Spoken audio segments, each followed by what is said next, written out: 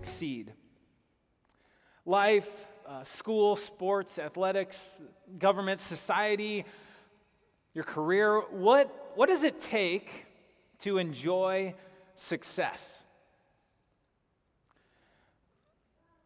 I found a list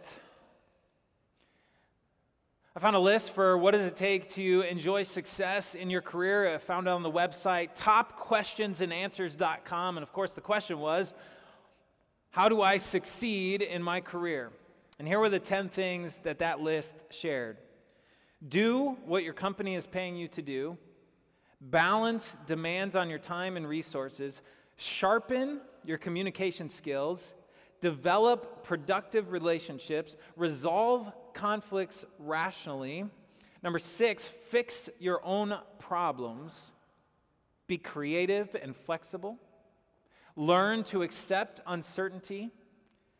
Take responsibility for your job performance. And number 10, manage your own professional development. Practical, common sense directions for how you can enjoy success in your career. But I wonder if it struck you, like it did me, that entire list was telling you to take control of your own destiny and your own success. That entire list was imperatives: do, take, fix, manage. And really only one of them had anything to do with anything that was outside of yourself. That was the one that said that you need to learn to accept uncertainty, that there can be changes around you. But all the rest of them were about how you could take control. And would you agree with me that we live in a culture of control? We gravitate towards the things that give us control. And we feel that there is a sense of power that comes when you are in control. Imagine if you walked into your next place of employment, the next company that you're going to work for, and as soon as you walk in the doors, day one, the president comes up to you and he says, "Don't worry, I got you. Just come in every day, take a seat right there, grab a cup of coffee, just sit. And 2 years from now, I promise, I will make you my vice president of operations." That sounds like a great deal, right? But I don't know about you, I would probably be skeptical. And I'd get frustrated and flustered, I think, and even a little bit dumbfounded because I wouldn't have anything to do with it. I wouldn't have any control in that matter. I just have to trust the president. And I'd probably wonder if it was a lie or a test. Or maybe that wasn't even the president, he just said he was. Or if it was the president, then maybe he's out of his mind and he won't be the president 2 years from now. The thoughts in my own heart and in my own mind would become inconsistent with the promise that was made. It would be too good to be true because I didn't have any control. So what does it take to succeed spiritually? And do we seek control there as well? And that's why I think it's really important that we take a look at the life of Jeroboam, this ancient history that we're going to study this morning. Because Jeroboam can become for us a mirror into our own hearts and our own souls. And as we look at his life, we'll experience a reality check for our own. So follow along with me here in 1 Kings chapter 12, verse 25. Then Jeroboam fortified Shechem in the hill country of Ephraim and lived there. From there he went and he built up Peniel. Now in isolation, that statement may not mean very much, so we need to explore the history of Jeroboam a little bit.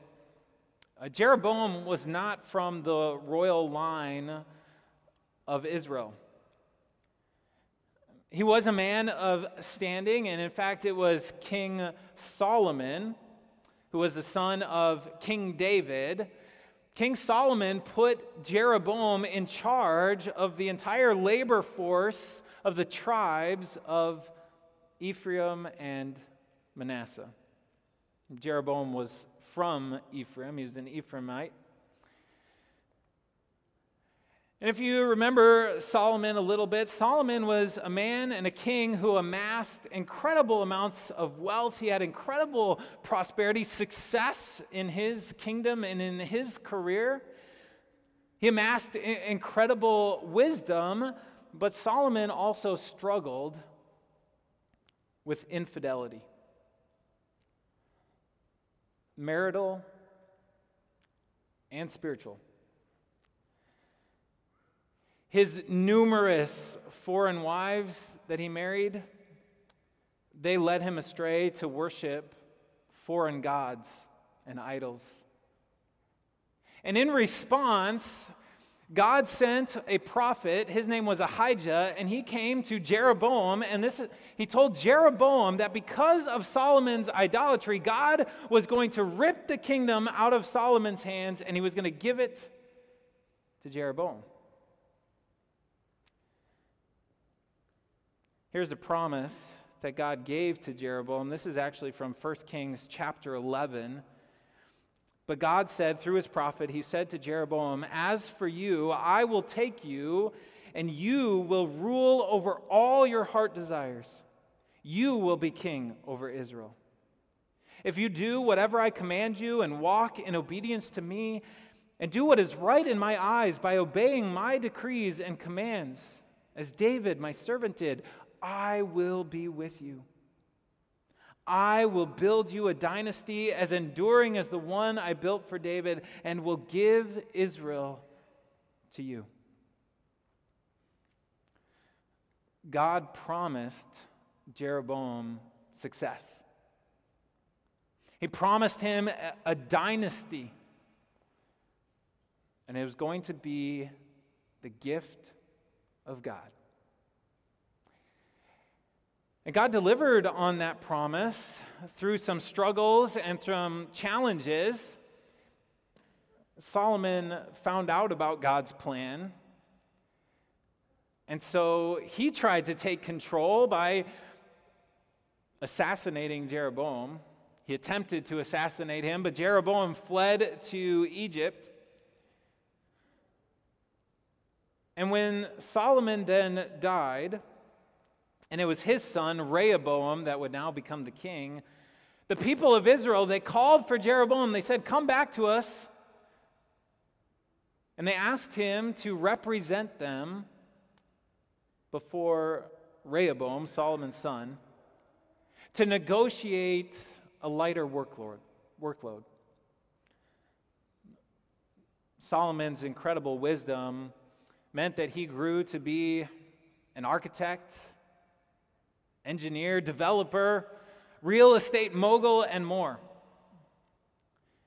Not only did he build the temple for the Lord, and he built his own palace, but then he built, and he built, and he built, and he built, and he forced his people into hard labor.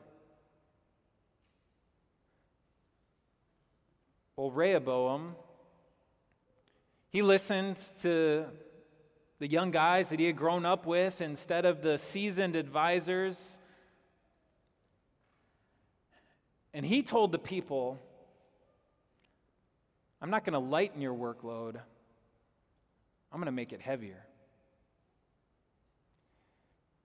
And in response, the people said, "Well, then Jeroboam's our king." And all of the tribes of Israel, except for the tribe of Judah, followed Jeroboam. The tribe of Judah was the only tribe that stayed loyal to the house of David and to Rehoboam. And so Rehoboam conscripted them to form an army so that they could engage in civil war against their fellow Israelites. Until God said, don't do that. Don't fight against your brothers. And so the civil war never occurred, but the kingdom of Israel was split, Judah in the south, the remaining tribes in the north, with Jeroboam as their king. God's promise to Jeroboam had come true. But then Jeroboam felt the pull of power, the pull of control. So now we get to verse 26. Jeroboam thought to himself, the kingdom will now likely revert to the house of David. If these people go up to offer sacrifices at the temple of the Lord in Jerusalem, they will again give their allegiance to their lord Rehoboam, king of Judah. They will kill me and return to King Rehoboam. Now, this seems a dramatic change. But do you notice how it starts? The thoughts in Jeroboam's own mind and in his own heart, those thoughts became inconsistent with what God had promised. You see, God had directed his people to worship him several times during the year, to make that pilgrimage to Jerusalem for various festivals. And Jerusalem was still under the control of Rehoboam, and that scared Jeroboam. Even though God had promised that he would continue to rule, even though God had promised him this incredible kingdom, but it scared Jeroboam because that was outside of his control. That relied on the word and promise of God. And Jeroboam lost trust in that promise of God. And so Jeroboam decided to take control. Verse 28. After seeking advice, the king made 2 golden calves. He said to the people, "It is too much for you to go to Jerusalem. Here are your gods, Israel, who brought you up out of Egypt." One he set up in Bethel, and the other in Dan. And this thing became a sin. Jeroboam supplants the worship of God. He creates his own places, his own temples, his own systems, his own priests, his own festivals. You continue to read in the context there, that's what he does. He makes his own worship style. He creates his own idols, his own gods. And when he unveils these golden calves that he had created, he uses the exact same phrase that Aaron, Moses' brother, had used half a millennium before. When the people sat at the base of Mount Sinai and they wanted to take control.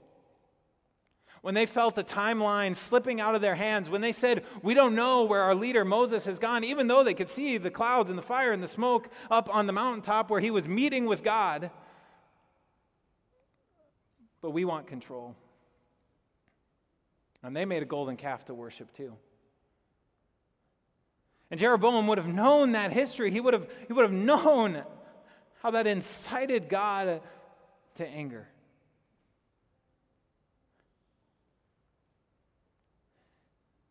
And so he used idolatry, which was the very exact negative reason that God had taken away the kingdom from Solomon because of idolatry, and Jeroboam now used idolatry to assert power and control over the people and over his life.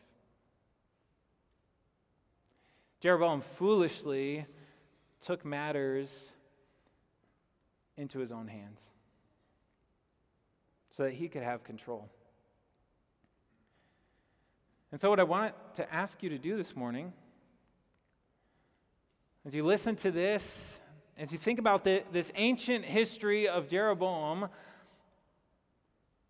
I want you to use it as a reality check for your own life. When do the thoughts in your own mind and in your own heart become inconsistent with the promises that God has made to you? Because God has given you incredible promises. Amazing promises of His blessing, His will for you, for your life, for your eternal salvation. He's giving you blessing upon blessing and promise upon promise. But when do your thoughts become inconsistent with those promises? When do you seek to take control, to find that power over your own life and your own destiny? Because those promises of God, they call you to rely on Him, to trust in Him. When does your desire for control lead you to create your own systems and create your own plans that may contradict God's will?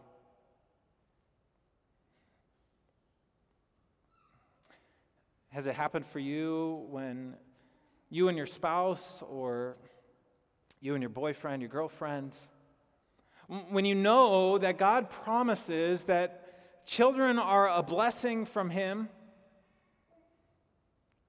when you know that God promises that every single one of them is precious and dear to Him, but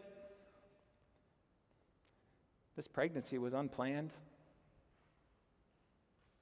unexpected, and you're not ready? Financially, emotionally. You're not ready, and you know that God promises that He will be with you through it all, and so you choose to take control with a pill or a procedure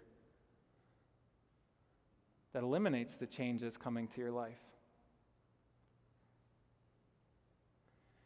Or maybe has it happened for you when you and your spouse, you know that God promises that children are a blessing.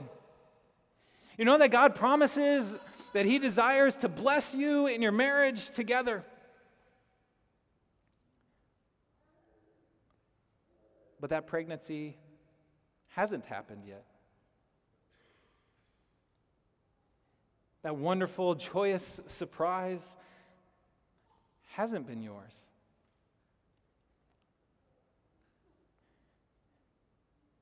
And as much as you know that God promises that He loves you, that He cares for you, that you are His own dear child that He loves,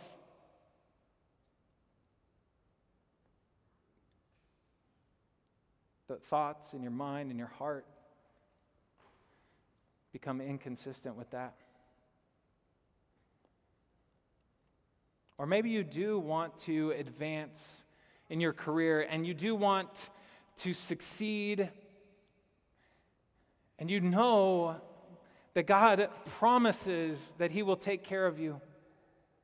Every single day, He promises you your daily bread and everything that you need. But you want control.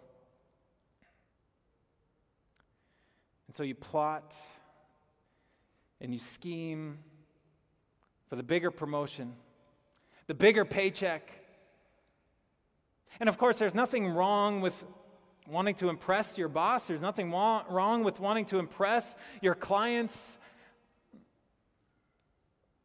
But could that desire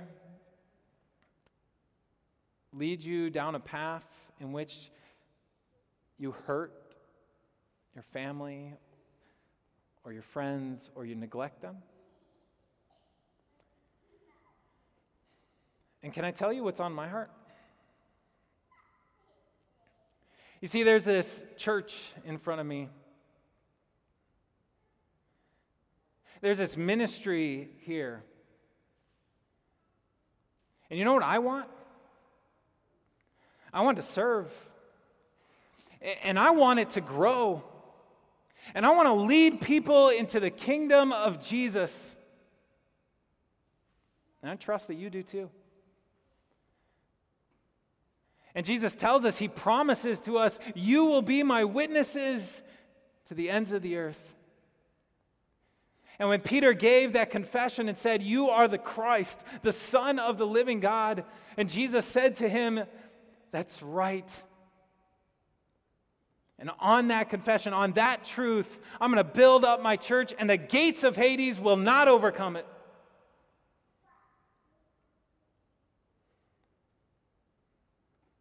But what happens when it doesn't grow the way I want it to grow? And what happens when it doesn't seem like we're winning that war for the hearts and souls of people?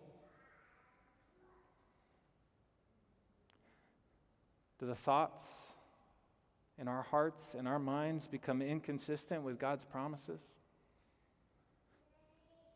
And do we desire to then take control, maybe take control of what I want then?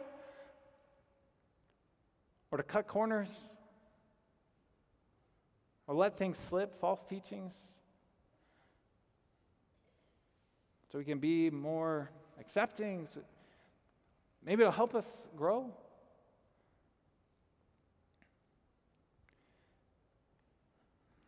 Look with me at chapter 13. By the word of the Lord, a man of God came from Judah to Bethel as Jeroboam was standing by the altar, one of these altars that he had created, to make an offering. By the word of the Lord, he cried out against the altar. Altar, altar, this is what the Lord says. A son named Josiah will be born to the house of David. On you, he will sacrifice the priests of the high places who make offerings here, and human bones will be burned on you. The sin of idolatry is egregious. And so you sense God's wrath, you sense God's anger. He punishes. Because Jeroboam's idols, they would become a snare and a trap for the people of God for centuries. But notice how the man of God emphasized that God's word would prevail. Several different times, that's the focus. This is what the Lord says, by the word of the Lord. God's word will prevail. And for Jeroboam, that was a message of condemnation. But thanks be to God that when God comes to us and when God confronts us, he doesn't just confront us with the reality of rebuke. He also confronts us with the reality of redemption. And to know that God's word and God's promises will stand. To know, as you see here, that it is all about the power and control of God's word. For us, that is a wonderful blessing. Because God's word promises you that God had a plan to redeem and save this world. And God had a plan to redeem and to save you. God's word promises you that he would send his own son to be that Savior. God doesn't just come at us with condemnation, but he comes with us with a sure and certain hope of forgiveness, his grace, his mercy. And so it's an amazing blessing for us to know that God's word and God's promises prevail. And you know that. God's word has been witnessed to in the Gospels that tell the story of Jesus, God's own Son, who came down and he was sacrificed on that cross for your sins. He rose up from that grave so that you could be declared just and right with God, so that you would know that holiness and eternal life, it is yours by the word of God. You will receive the coronation of the crown of victory and eternal life. And it's all through Jesus. It's all through the power of his cross. And no matter what our hearts and our minds might say about that, no matter how much our hearts and our minds might say that that is foolishness, that it is foolish to believe in a man who died on a tree, whose tomb was empty, as much as our heart and our mind might say that that's foolishness, we know God's word prevails. It is the very power of God, a power that he enacted to save and redeem you, to give you an eternal dynasty of hope and a place in his own kingdom. We recently got to study the first couple of chapters of Revelation. There's some amazing promises that God gives to us there. And all of those promises are outside of ourselves. They have nothing to do with our own control. They're in God's control. But through faith and trust in Christ Jesus, God says to you, you will not be hurt by the second death. You will receive a new name. You will be dressed in white. You will sit on the throne together with Jesus. And so this morning I want to ask you to see these realities first and foremost spiritually. The reality that you have been redeemed. And then as you see that reality, that you are able to take it and see how it works its way into every practical part of your life. God's control touches that too. And so when it comes to control and success, God has an imperative for you as well. Trust me. Trust my words. Trust my promises. And you have every reason to. Because you know how God's word has prevailed through Jesus Christ, our Savior. And how he has granted to you an incredible kingdom. And all God's people who said,